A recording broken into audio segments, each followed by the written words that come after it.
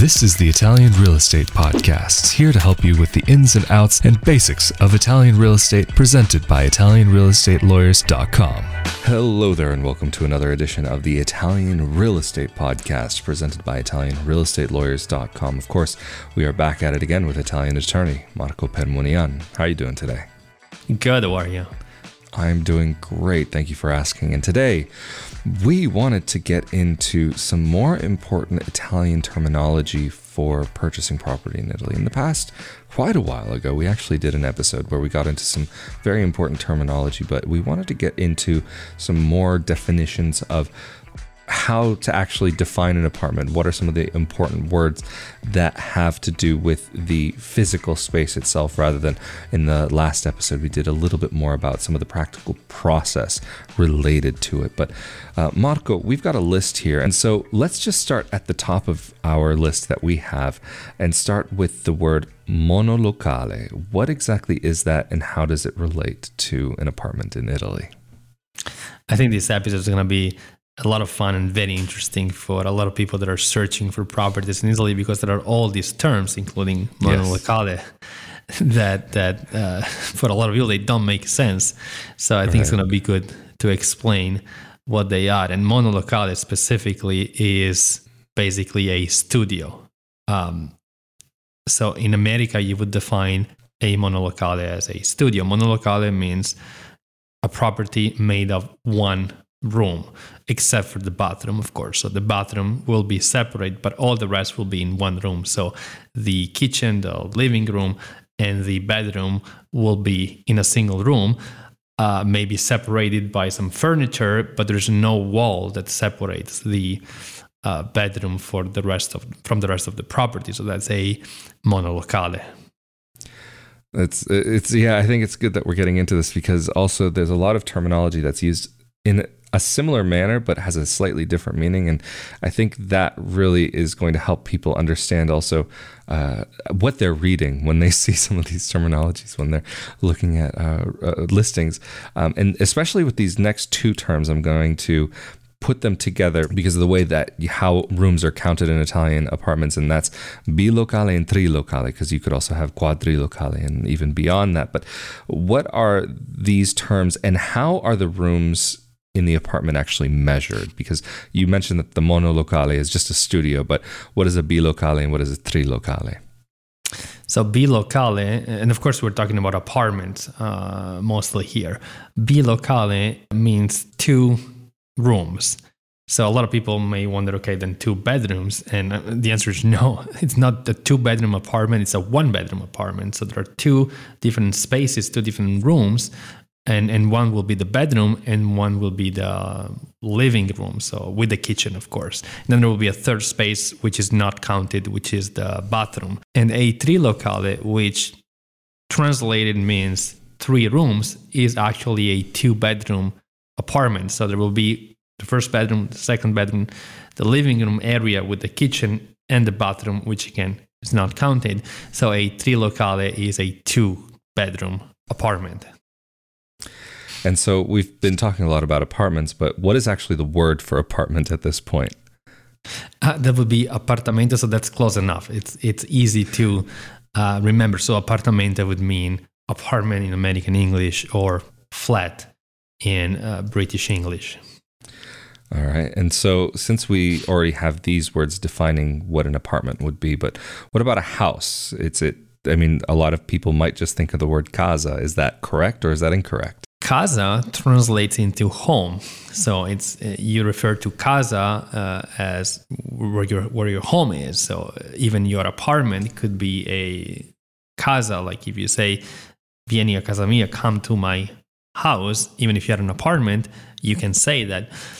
However, some people in Italy, when they think of a casa, they will think of a house, so a property that is not an apartment. So a lot of people will differentiate between appartamento and casa.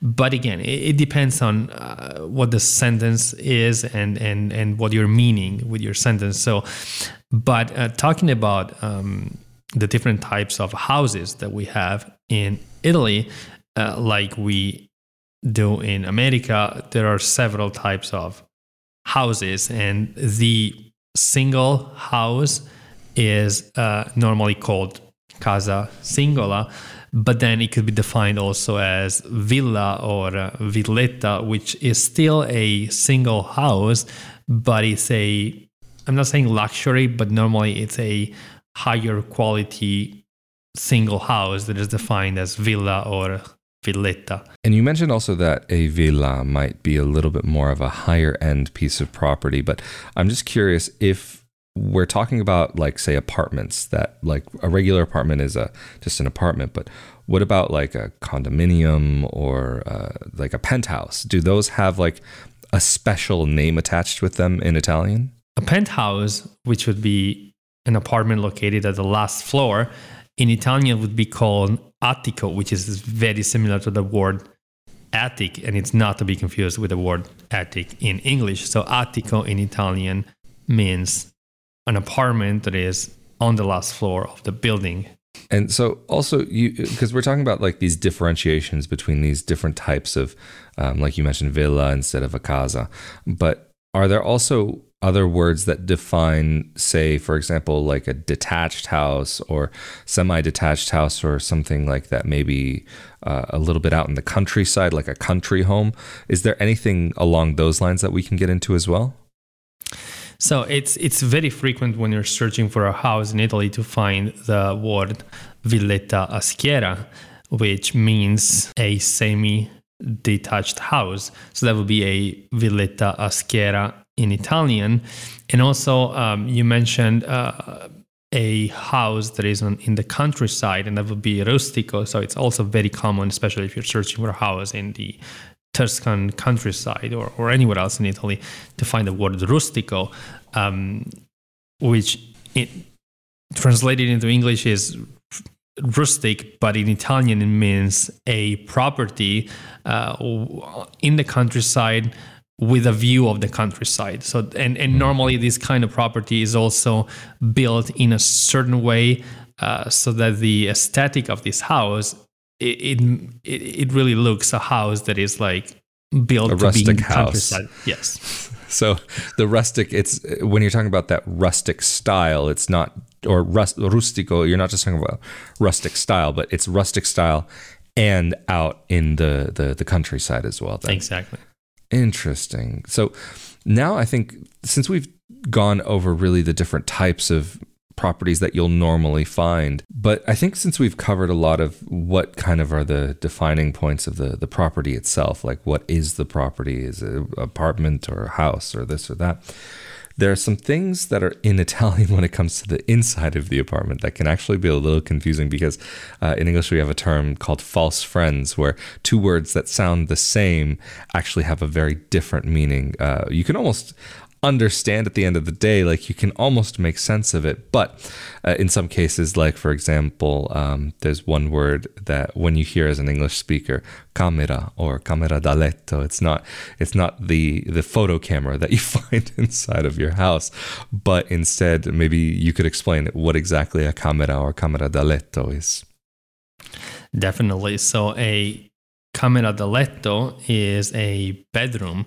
But when you talk about a camera, you normally mean any room in the property. So when you say how many cameras your house has, you normally mean how many rooms are there in the property. Even if the formal term to indicate the rooms inside the property is normally locale. So, and we kind of mentioned that before when we were talking about like monolocale, trilocale, bilocale. So when you say how many locali are there in the property, you mean how many rooms are there in the property. So more often you would use the word locale or locali instead of camera, is what you're saying. Yeah, exactly. Locale is more formal. Okay, I get you. And so also when you're talking about the rooms that exist inside of the house, is it normal in Italy to have multiple rooms? Is it normal to have like 5 bedrooms or 2 bedrooms or office space? How does that normally look in an Italian apartment? So, I think properties in Italy are smaller than properties in America. So I'd say that it's very common for properties to have 2 bedrooms. I think that probably is the average in Italy. So whatever has more than 3 or even 4 bedrooms, I think it would be an exceptionally large property in Italy. And especially if we're talking about apartments in a city, especially in the historic part of the city, I think 1 or 2 bedrooms is more the norm. As for the office space, it is more common in a detached house or in a single property to have an office space. It's less common in an apartment, especially due to the size of the apartment. And of course, with office space, we normally refer to a room where there's a desk where you can work. And it's funny because in Italian, office space is called studio, which in American English indicates an apartment with just 1 room. Right. Or even like a music studio. It's interesting, like the difference in how these terminologies have a similar like concept behind them, but just a different practical usage behind them as well. But another example of another potential false friend is the word giardino. It doesn't necessarily mean garden as we might use it in English, but what does that term mean when you're talking about it in terms of property in Italy, the giardino? So when you're talking about a giardino, you're normally referring to either a single house or a semi-detached house, which has a front yard or backyard or a yard in general. So all around it, if it's a single house or if it's a semi-detached house, maybe it has a backyard or a front yard. But giardino means yard, and it doesn't mean garden in American English. So, for example, if you have like a back, if you have a balcony on the back of your apartment or something, and you have like a little mini fruit garden or a mini vegetable garden on there, you're not going to say, "Oh, on my balcony I have a garden." What would be the term for that in Italian, or is there not? You speak about it in a different way. How does that work? So what you just described in Italian would be called an orto. So it's a garden where you grow something, maybe plants or flowers or vegetables, whatever. But that would be called an orto. So you could have an orto on your balcony, but you can also have one in your giardino then? Of course.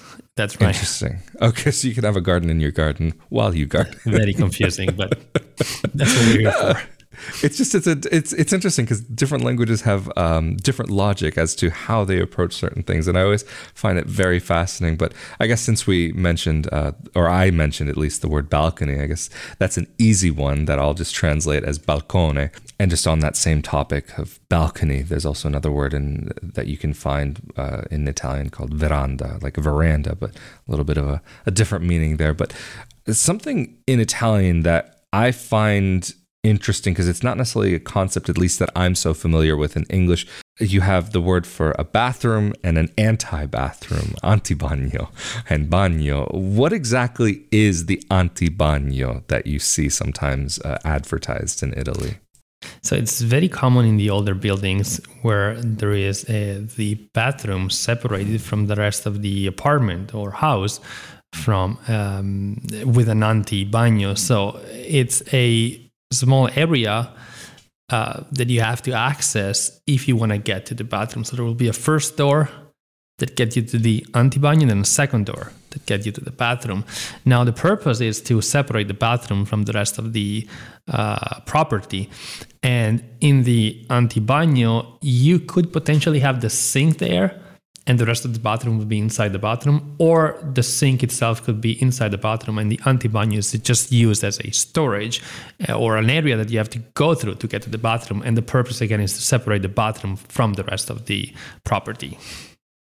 Yeah, that's an interesting concept. I think actually in some ways it makes a lot of sense, and it's nice to have a little bit of a separation and a little bit of a separated space, unless it's maybe the only bathroom on the property. But moving on, there's another false friend that you sometimes find between Italian and English, and that's the word that looks like in English piano, but in Italian it's pronounced piano and has nothing to do with music. Do you want to maybe quickly get into what this word is, what it means, and also a couple of different ways that it ends up being used? Piano in Italian means floor.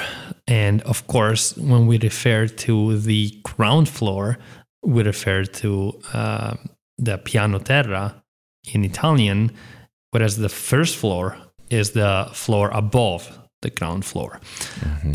In Italy, there is a very similar word that is pianerottolo, which is not to be confused with piano, even it's very similar.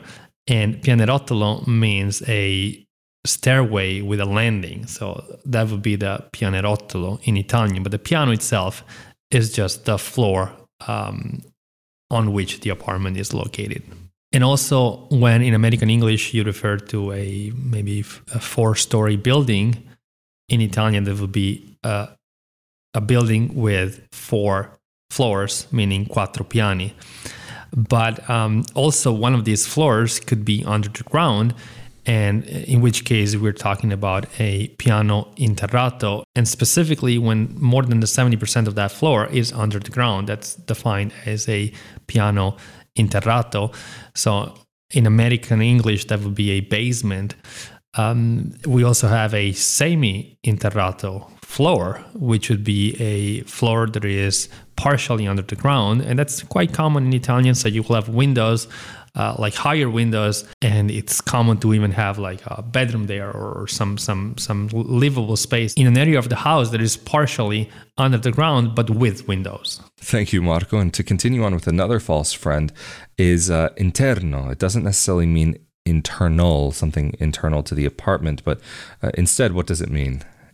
So in Italian, when the apartment is in a condominium complex, you refer to the single units as interno, and you're actually referring to specifically the number of your units. So when you say interno uno, interno due, it means like unit 1 or unit 2. So I think it can be translated into unit in American English. And since we're also talking about the kind of apartment units, the condominiums, generally speaking in Italy, there's also some storage that's included as well with that. And what is that called in Italian?